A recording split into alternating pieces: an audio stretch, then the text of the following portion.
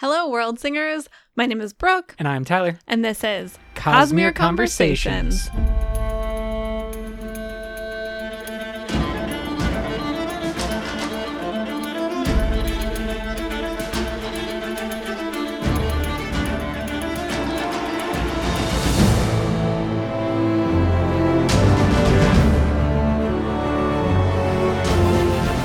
Back with another episode in our Hoid's Parables mini-series. Last time we looked at both Fleet and Wandersail, and this time we are exploring what some people definitely believe is the greatest parable, or even like the greatest part of the Stormlight Archive. Wow, really? Yeah, this there story are has a lot of fans. people. Okay. I have not seen that, but good to know. Most popular I think so. moment. I mean, I think it has some recency bias, of course, because it's from Oathbringer.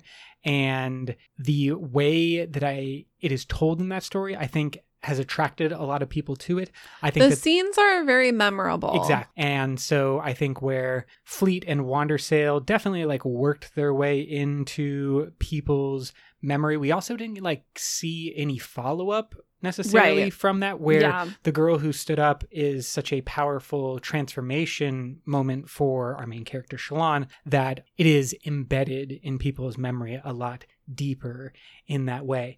And so we want to do it justice. We want to bring a lot of attention to the girl who looked up and the girl who stood up. Do we have a way that we are going to call them, or is it? Yeah, well, I think you bring up a good point. Just as we like sat down to the microphones to record this, I had this thought of like, wait a second, we are including this with Hoid's Parables, but this is kind of the only one that is like maybe not Hoid's parable, because first of all, Shallan is the first person in this book who tells the story, and Hoid actually has another parable in Oathbringer that we're going to get to next time, and then we hear Hoid retell this story later. So there is kind of an interesting thread to this story that adds some weight and some importance to it. And it is called two different things throughout the book. I think that the proper title of the story and what they would call it on Roshar is The Girl Who Looked Up. Okay. And Hoid, he doesn't He doesn't really change it. It's just the title of that chapter is The Girl Who Stood Up, in a reference to Shallan. Okay, so we will use the appropriate Rosharian-based title of The Girl Who Looked Up. I think that connection to its history and the question of, is this a parable? Is this a myth? Is this actual history and fact? Mm-hmm. Is what makes this story so interesting, because it's hitting on so many different levels all at once. And of course, then you tie in the very personal nature of Shallan's journey in Oathbringer and her advancement as a Knight Radiant and all the different aspects, with a little dash of that patented Hoid mystery, and it's just ripe for the taking of just great stories. Let's start with actually a word of Brandon about the origination of The Girl Who Looked Up. Yeah, this is a great little tidbit that will kind of whet our palate for this episode. User Sparkle Hearts asked, "The Girl That Looked Up, is that a real story that happened in Roshar or just a metaphor?" And Brandon responds, "So Hoid heard it from someone. He did not make it up." Because I think that Shallan told the story. Well, he told the story too. He knew the story. She knew the story. What you're asking is if it's actually historical. Yes. Did it happen? I'll give you a raffo, because there's actually a little bit to it that I can't talk about that probably tells you more than I even should already.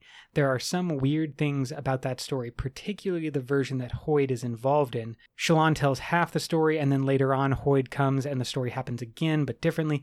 But there are weird things when Hoid is involved in the story that are relevant. End quote. I mean, I think that tells us all we need to know and what we're going to be looking for in this episode. Weird things when Hoid is involved that are relevant. That's our entire podcast. And questions about historical nature of story. So let's start with the first telling, which is done by Shallan. And she is actually retelling a story that she saw performed by a traveling children's theater troupe. So this is already setting this story apart from the stories we talked about last time, which like Kaladin didn't really seem to have ever heard, didn't know about. They're just stories that Hoid was telling and potentially adding Rasharan details to make them make sense. This story we know exists on Rashar, outside of Hoid, and outside of Shallan as well. So this truly is a piece of Rasharan folklore. Pattern actually is very attracted to this telling from Shallan's perspective. He calls plays a group lie and wishes that he could see one because, quote, I could understand people through the lies they want to be told, end quote. Obviously, I love me some Pattern, and that concept of the lies that we want to be told hits so hard. We're reading books about superheroes and whatnot, and our media is filled with these characters that are larger than life and going through incredible trials, and that tells us something about what we want. The stories that are told by us are also the stories that we want told to us. I think that's good commentary on what Hoid is doing with all of these stories as well. Mm-hmm. That like his role in trying to help people understand themselves and trying to inspire them in different ways through these lies. That is kind of like Hoid's whole MO. So Shallan tells this story, and I won't, we won't go through the whole thing. Yeah, we're not doing a reading on this we've episode. All read it. If you need a refresher, then go read it. It's chapter 25. What I will do is put a link to both versions, both chapters from the Tor website rereads. So you should be able to at least get their commentary and direct links if you need them. It's in the show notes. Essentially, there's a girl in a dark land and there's a large wall. No one knows why the wall is there, but says, don't go past it or you'll die. Girl is like, I'm going to find out. Climbs the wall, gets to the top. And I thought it was interesting. There's this point where the girl, as Shallan is telling the story, is traveling towards the wall. And she specifically says that the only creatures that the girl sees are Kremlings that are like clicking at her. And of course, every time we see Kremlings, we're like, are they a sleepless? And so I certainly had that thought and thought maybe that is something that can sort of help us place this story in time if it did take place. A story from Aimia, maybe, or just, an ancient time when the sleepless were more prevalent. Another thing that I was noticing as Shallan is telling this story that I don't think I remembered originally is that this story is really a moment, like you were saying, that's really important to Shallan's character growth. And I think you were mostly talking about the scene with Hoid later in the book. But this scene, when she's telling it the first time, is really when her light weaving starts to take off. And she comments to herself several times, Shallan does, that her light weaving, as she's telling this story, is more advanced than anything that she's ever done before. And she's kind of like, this is weird. Like, why am I so good all of a sudden? And she even kind of loses control of some of the details a little bit in the way that usually she needs a drawing to pull from when she creates these illusions. She's kind of restricted in that way. And we've seen that especially when it comes to details like faces. Yes. Mm-hmm. And we've seen that that's something true about other light weavers as well, where they're pulling from different things in their own nature, sort of. Shallan uses drawing because that's what she does. And there are several details in this story as she's weaving it that are not from drawings that she's done. And then she even notices at one point that the girl has changed in appearance. Quote, was her hair white when she started? Shallan frowned, end quote. Spoiler, it was not white when they started. Yeah, I think that's a safe assumption. And so I thought this was really interesting, and like maybe this is another instance where Shallan is sort of seeing through time. We know that she does this a couple times and she's able to see things that are happening in other places. maybe she is somehow able to see the historical figure, whoever the girl was in history, and like that person had white hair, and she's like channeling that into the story. Okay, so stay with me. This is my kind of crazy connection corner that we are going to build right now. We're going to have to keep that. Yeah. Cosmere Conversations Crazy Connection Corner. With Tyler. Here we go. I think that what you said about connecting to the actual historical figure, the girl, is a really good point, because we have to remember that there is a thing in the Cosmere capital C connection, and that Shallan is in some way accessing the spiritual realm through her powers that allows her to bring something real and true about her subjects that is then captured in her drawings or in her light weaving. And so she's pulling from the spiritual realm. She is getting some truth of the people. I'm so glad that you're saying this right now, because we're going to circle back to all of this. So everyone just listen very carefully.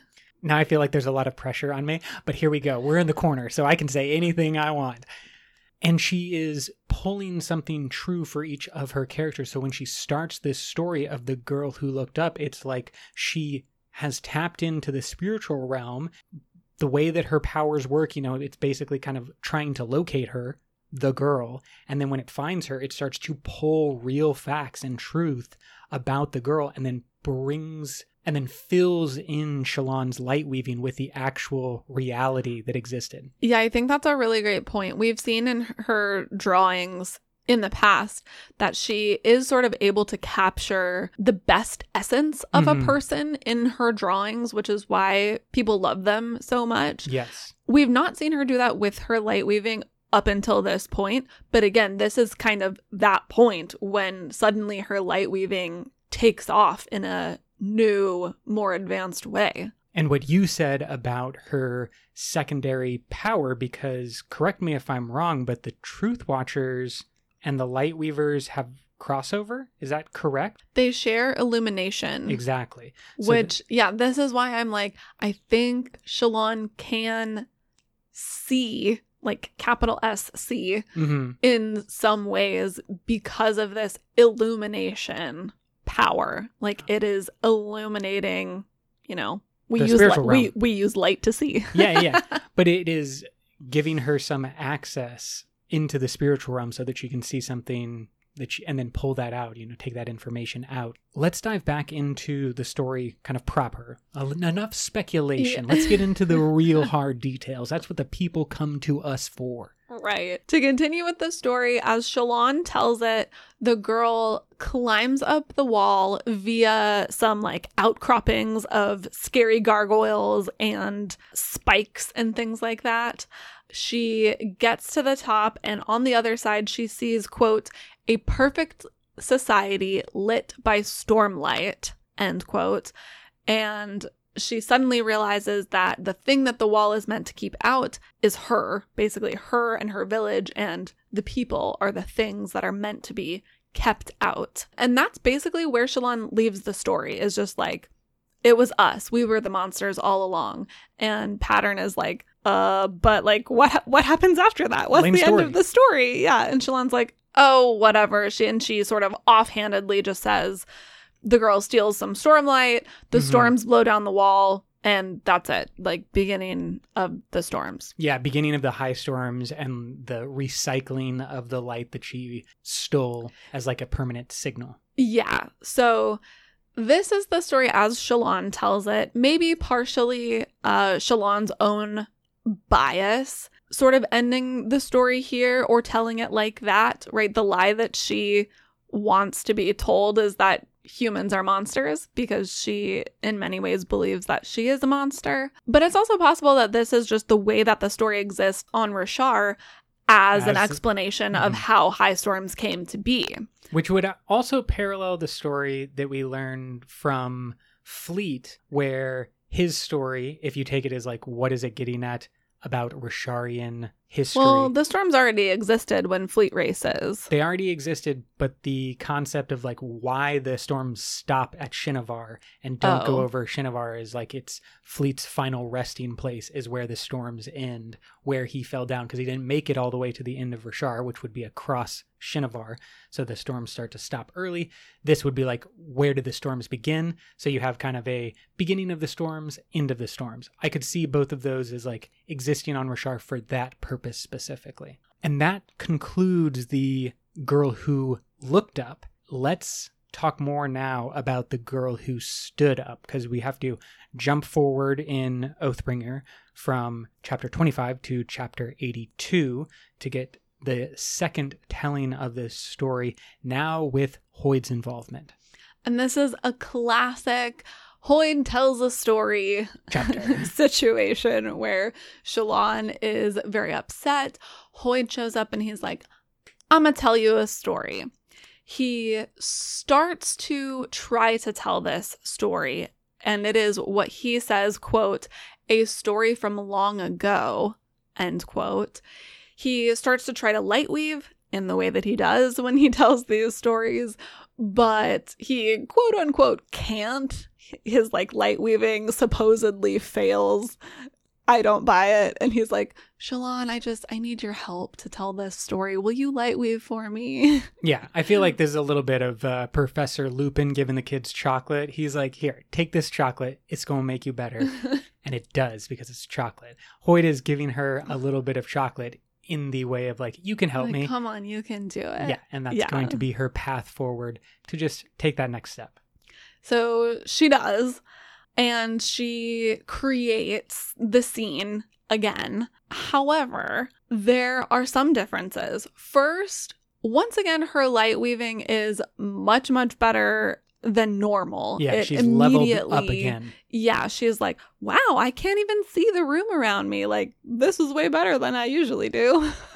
And to me, this is an interesting sign because we know that there is another instance when Shallan's light weaving is often boosted, and that is when she is in the presence of Dalinar, the bondsmith. I assume that would also apply to Navani later as well, but maybe in a different form. Yeah, I think those have really specific effects. Exactly, very specific. Not just like general boosted power, but like she can do something specific with because of the other Radiant. And Hoid would be like the generalist. He is like generally boosting her powers because he's got a little bit of all the powers. I mean, he may also be doing his version of light weaving at the same time. Mm-hmm. So there's like kind of a background of light weaving that's making hers look better, and she just doesn't recognize it. What I love about this is that, of course, by the end of Oathbringer, Shallan is incredibly powerful in her light weaving, and this is little glimpses along the way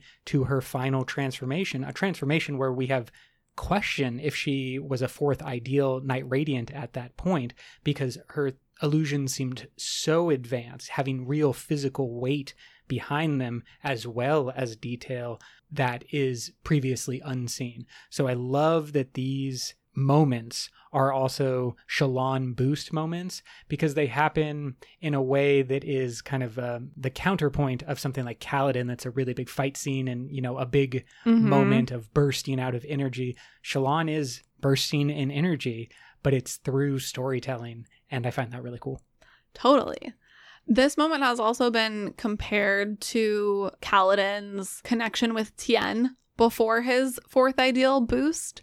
So that's kind of an interesting little tidbit there. The whole situation is very reminiscent of each other. Yeah, which makes sense. So she creates this scene, again, basically the same as she did before, and Hoid corrects her light weaving. He says, no, you need to change it. And then I think he actually changes it for her. He says, quote, in those days there was no light, end quote. And so in Hoid's version, it's not just that the village is in the shadow of the wall, but it's actually dark, like pitch black nighttime. There's like a couple stars in the sky, but it is absolutely dark.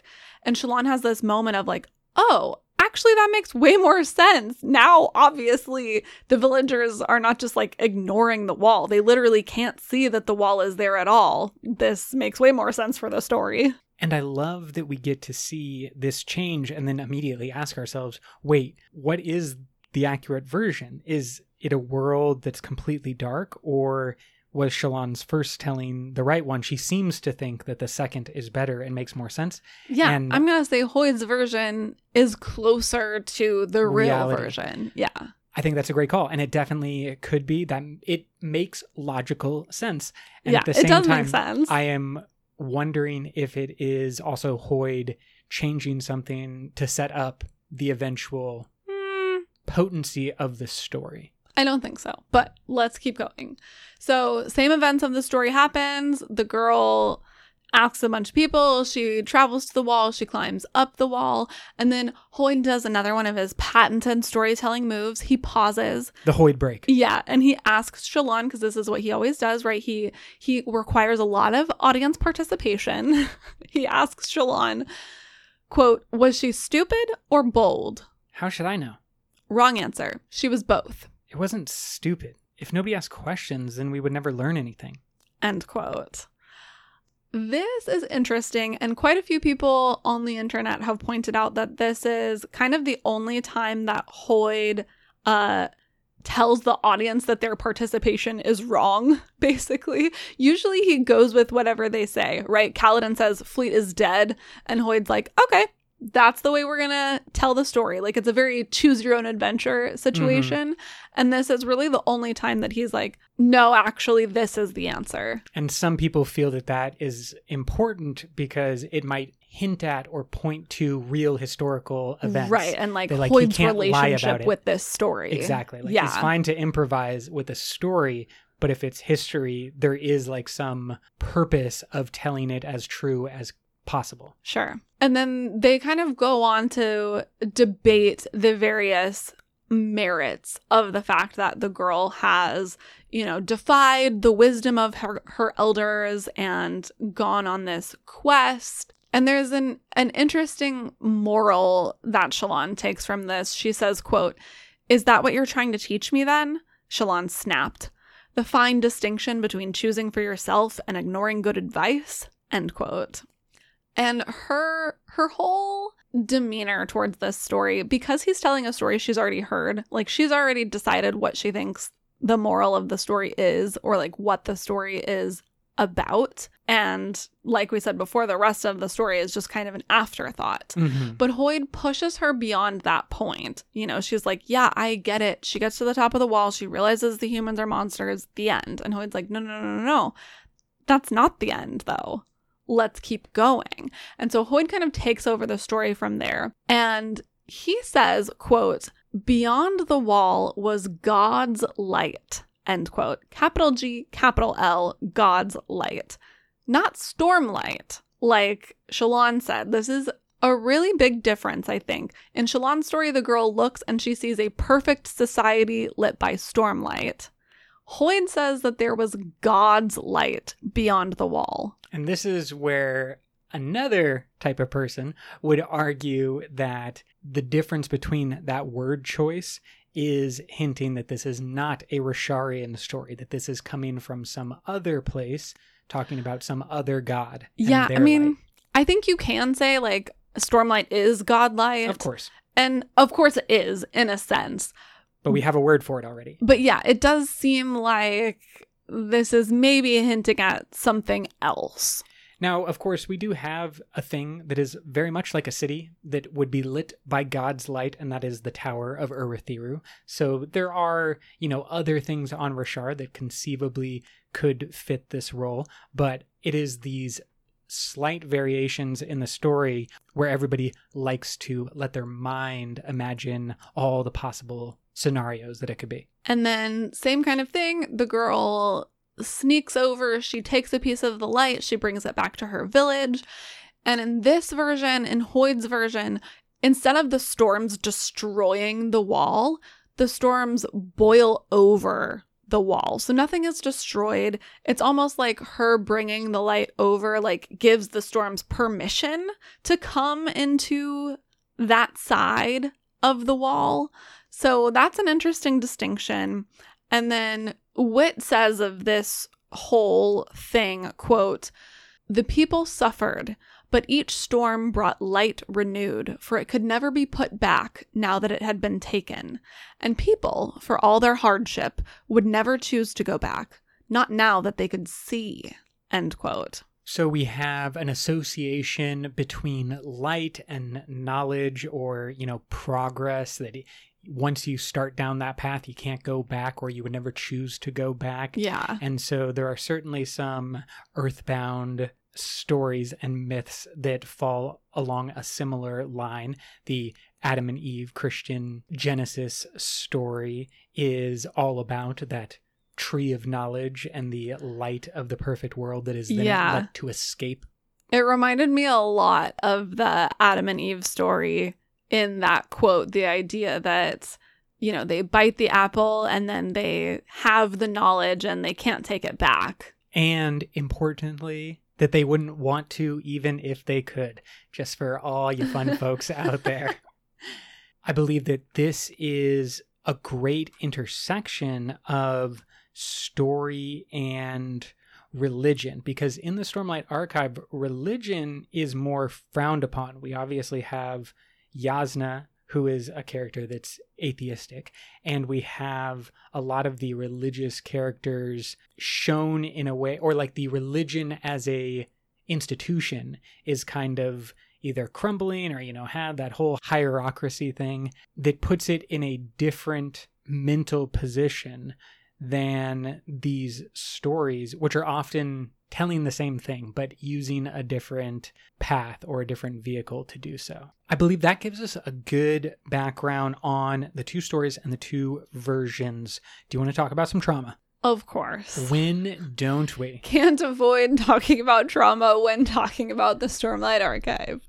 I think that this story, and both of them in parallel, are a great example of how trauma is processed differently, especially when put in context with Dalinar's story, which is the main focus of Oathbringer. So this is a secondary B-plot in that book. They're obviously both processing trauma that occurred long in their past, and that both of them, using different mechanisms, pushed down into their memory holes, or to try to forget, and that those traumas are being re-experienced or brought up anew with their changes in powers and whatnot.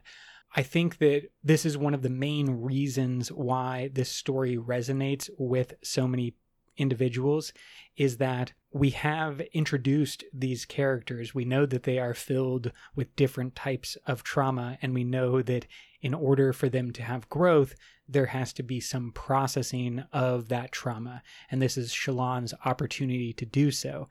And I think, especially, reading recently all of the different kind of outpouring of emotion that people expressed for this story, and like how moving and important was, it's just such a great reminder that Brandon is dealing with things that are very delicate, very personal, could very easily go very wrong incredibly quickly. And instead, he's able to perfectly balance the emotional, the personal, the character building, the world building, and he puts it all in this way that is deliverable to us as readers. Yeah, I kind of wonder if, I almost want to hear a third iteration of course of this. We need one more story. You got to triangulate, because the story itself doesn't really have anything to do with trauma or processing trauma. It's really the fact that Shallan, that's the message that Shallan takes away from it. Exactly. Right? That, again, she stops at that point in the story where it's like, well, people are monsters and they don't deserve anything. Yeah, her perspective. If we want to read this from a religious lens, we could also compare it to the many Christian religions. And yes, humans are the monsters that are trying to be kept out. But, God forgives us and will bring us his light or, his forgiveness, whatever. Especially that second version of the story where the storms come to the village in a more peaceful way. And so that aspect of like push past the part where you're broken and there is something on the other side, that you deserve light, even though you are sometimes a monster. I think that is wonderfully well said. The descriptions that we get in the second version and Hoid's version of the story, of course, coincides with one of the very lowest points that we see Shallan, and why it's so reminiscent of Kaladin a book later when Hoid returns again. Both of them are at that low point, and the story is, of course, mainly, as you said, about Shallan and her perception of story and her perception of herself. So when Hoid creates the two illusions of Shallan, the two different versions of herself, which is, side note, kind of reminiscent of what Allomancy can do in the... Oh, gold, you mean? Yes, and he is, at that point, we believe, a full Mistborn. So I wonder what exactly he was doing to create two different versions of Shallan. Well, to show it to her, it would have to be more than just Allomancy. I agree. Yeah. So it's definitely his light weaving, but I am also questioning if it was something else and how can he combine different powers. Yeah. So he creates these two different versions of Shallan. They've both experienced the same thing. They've both been traumatized in the exact same way. And to the first, he says, quote, "A lot has happened to this poor girl, hasn't it?" Shallan replies, "Many people have suffered more and they get along fine." End quote. That's step one, because Hoid then touches that version of Shallan and she collapses and crumbles. And no, Shallan does it. Shallan looks at that illusion and she like sends all of her bad emotions into it. Mm-hmm. And the illusion Shallan is like not able to handle those emotions and she crumbles. But then it is through the second illusion of Shallan, the one that is able to forgive herself and to live on, as Hoid will say in a moment, that is able to stand strong when all of those terrible experiences and emotions are pushed out again. And so you have the Shallan, both Shallans can exist, and our Shallan is choosing between which version she is going to become or actually already is. Hoid says this, quote, Wit says, "It's terrible to have been hurt. It's unfair and awful and horrid. But Shallan, it's okay to live on."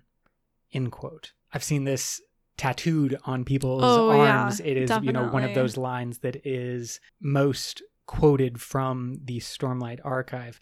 The difference for many people in traumatic situations, hearing, "Oh, you can just move on," or "It's time to move on," or "Don't worry, you will one day move on." All of these things that for a person who is experiencing the trauma and is processing that trauma doesn't normally feel that way. Like it is not a light at the end of the tunnel that they can see. That's not what they are going through or a good description of what they are going through. I think that a line like this that just gives permission to, like, you don't have to move on. It's okay to be hurt and it's bad and it's a horrid thing that happens, but like you can live on. It's going to be okay. And then finally, the last line, would you read that one for us? Quote, "Accept the pain, but don't accept that you deserved it." End quote. Another very popular one. Yes, of course, transformational for Shallan, and her character growth seems to be that she is processing that very idea, that she is trying to accept the pain that she did experience and is experiencing, and accepting the idea that she does not deserve that. I think it's important, just the fact that Hoid is here for this incredibly little important bit of trauma processing. And yes, he does show up when, Kaladin is having a hard time and is like processing things as well. But he shows up for Shallan more and in a slightly different way, where he is much more of what we think is like true Hoid Mhm. versus hiding behind his wit persona. And it just begs the question, why is Hoid so interested in Shallan? Like, what is this relationship? What does Shallan mean to Hoid? I just have so many questions. Because it was instantaneous. Remember, Hoid has known Shallan since she was a child. Yeah. Let's actually read the quote where Hoid first sees Shallan. He does not go to see Shallan. He goes to see her father, which is another interesting thing. But here is the short quote from their very first meeting. Quote, "A man she did not know sat next to father with a cup of chilled water in one hand. Tall, slender, and blue-eyed, he had a deep black hair without a hint of impurity and wore clothing the same shade. He glanced at Shallan as she stepped up into the box. The man started, dropping his cup to the table. He caught it with a swift lunge, keeping it from tipping over, then turned to stare at her with a slack jaw." End quote. The vision of a child Shallan was so impactful to Hoid that it broke him. we never see Hoid this surprised Yes. by anything. I mean, like, Yasna has come out of the nether regions, and Hoid has watched cities fall Completely and empires crumble. nonplussed. And Shallan shows up, and he is slackjaw? Why? And then he returns multiple times in important moments throughout Shallan's life when her brother Helleran, and they're finding out information about him. And, of course, in the girl who stood up as well. So the question is, why? What? When? How? What is Hoid's interest in Shallan? There are a spectacular number of theories. This is one of the big questions, obviously, because everyone loves Hoid, and Shallan's the main character, so it's just like, what is their connection? Many people have speculated it's just about Hoid knew about Radiance, he knew about Lightweavers, he knew all of those. And we can kind of assume that she is at least one of the first early Radiants in this time period anyway. And if Hoid had the breaths that we believe he now does have in the present, he would also be able to sense a spren that was along with Shallan. So maybe he wasn't slackjaw at seeing Shallan, but he was seeing the pattern. Yeah. At that time, it would have been the first pattern, Testament. But the pattern is what was actually making him feel amazed, because it would have been the first time he had seen a spren bonded with a human. And so that's one theory, that it's just a Lightweaver type of thing and connection. There's other theories as well. Should we talk about some theories about the actual story of the girl who looked up? Of course, this entire podcast is just about ways we can get to crazy theorizing. And so we're diving off the deep end now into what does this story mean and what are people asking about it. I think that it's very possible that this story, The Girl Who Looked Up, is a very old story. Like, Hoid says it's from long ago. I think maybe it's from like very, very, very, very long ago. And that maybe this is an origin story all the way back to Adonalsium, and that this is like a story about the first time that humans got investiture, that it's an allegory for bringing power into the physical realm, like you were saying earlier, with Shallan like reaching into the spiritual realm to bring power through. That kind of is exactly the story of The Girl Who Looked Up. Of course, we have this division, this dividing line in the Cosmere of post-Adonalsium and pre-Adonalsium. And we know very, very little about pre-Adonalsium, and we know everything that happened post-Adonalsium is because of the shattering of Adonalsium.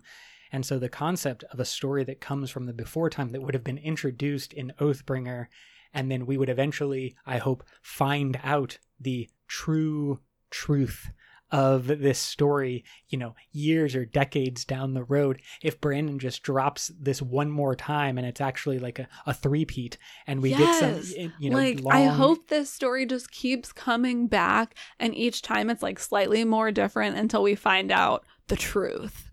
But I think because Hoid calls it godlight. Mhm. And because he has it set in a time when apparently there is no sun, like at all, you know, it's completely dark. We compared it to the Adam and Eve story, but maybe we need to go further back in Genesis, and this is like the let there be light story. Moment. Yeah. Yes.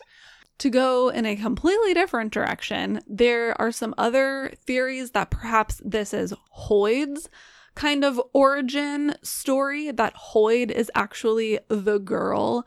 And I thought that this theory fit with the Unkalaki, the Horn Eaters, calling him the trickster god. Mhm. This would be a very trickster god-ish story if a younger Hoid, you know, went on some madcap journey to steal God's light and do something. And that version, to me, strikes a lot more at the Greek mythology of Prometheus stealing fire from the gods. Yeah. And I feel like Hoid would really fit well into that role. Also because then there is a punishment aspect from the gods for stealing fire. Yep. And Hoid sometimes seems like a being that is trapped in a punishment, maybe not of his design, maybe of his own he certainly design. has some restrictions. Yeah, so there seems to be, if this was a Hoid origin story, I would definitely, place it more in that camp. Whereas if it's a Genesis story, then it definitely seems more like they let there be light type of moment. I will say that there is word of Brandon that he based this story on something akin to a Pandora myth. So a little bit different than Prometheus, but he also kind of said, and stories like that. So he just called out Pandora specifically. Interesting. Now I would wonder what's left in the box, because both of these stories are kind of about like light getting out, but Pandora's box is obviously what's still in the box. Yeah, you're like, what's still left over there on the other side of the wall? Exactly. Okay, I'll take another pass at this. Yeah. Looking for the Pandora's box of this whole situation. You found an interesting theory. Yes, this was on the internet. I am not saying I 100% believe it, but I really like the Cosmere connection, where this is the origin story of Chris, our Cosmere scholar. She is a inquisitive girl who challenges her own people, but most importantly, she is born on Darkside, and literally her entire people, her entire way of life is in the dark. And she goes to see God's light, which on Taldane, the sun is the sun. Yes, the sun is the power source of autonomy and, kind of his resting place. And that light is literally, beating out onto the day side of the planet. And so all the cities there would be, magically in God's light because it is in the sunlight, which is the opposite of anything that she's ever experienced. And so a very literal telling of the story is just, this is the story of Chris going from where she was and then moving into where she was inspired to become the woman that she eventually is, which is our Cosmere scholar long down the road. Super interesting take. And I do think that there is a chance that this is a story from another world and maybe has been brought to Rishar a long time ago by world hoppers, specifically thinking about how when Shallan tells the story, the girl's hair magically turns white. It just makes me think, is this maybe from Elantris or some other world where white hair is more common? I will say, just for the people who are less interested in all the crazy theories, that the most basic theory for this dividing line is very much the humans came to Rishar, and on that planet there were the Parshendi. And there is a mountain range around Shinovar, and so they would have landed in their one world and gone up and found the Parshendi on the other side of the mountain range. And it's kind of it's just another version and another telling of the story that we learn most detailed in Oathbringer. And so it's just another way of introducing that story and that kind of idea. I think, that's an interesting comparison too, because like you said, later in this book, we get the humans are void bringers, reveal, which is a very Shalon way of looking yes. at this story, which then makes me go, well, what else is there That's a very good to point. that story then? Because Hoid tells us that the moral of the story is not that humans are just the monsters. And while this was only on our patron exclusive book club, we are talking about the Skyward series over there. And that's a great series that has a very fractal kind of experience where the big story is also the medium story, which is also the small story. No spoilers for that series whatsoever. And it does have a similar reveal type thing that happens. My final thought on The Girl Who Stood Up is Brandon has introduced these characters, these kind of like trauma-based heroes, these trauma superheroes that are taking strength from their weaknesses.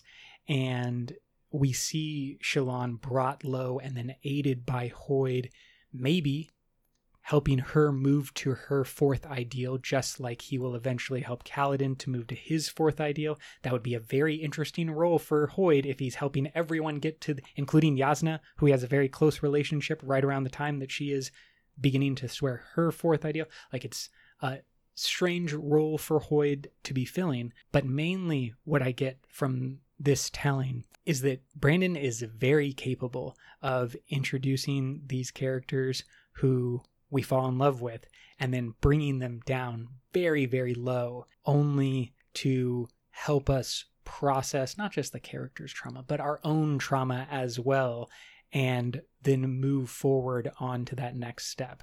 And so I think it's just the really impressive thing that doesn't need to exist for a story to be great, but when it does exist, it moves these stories into a different realm for a lot of people, when it's actually part of their life in a meaningful way, that it helped them grow as people. You know, we say the first ideal at the end of every episode, and that's because it's more important than just words to you and I. And I think to a lot of people, this story and many of these stories that we're getting are more important than just words. And so, as always, hats off to the Sando for writing great words. As we mentioned at the beginning, we will be back with another story, this time the one that I, and hopefully you, have all been waiting for, the Moon story, which is Hoid's proper parable from Oathbringer.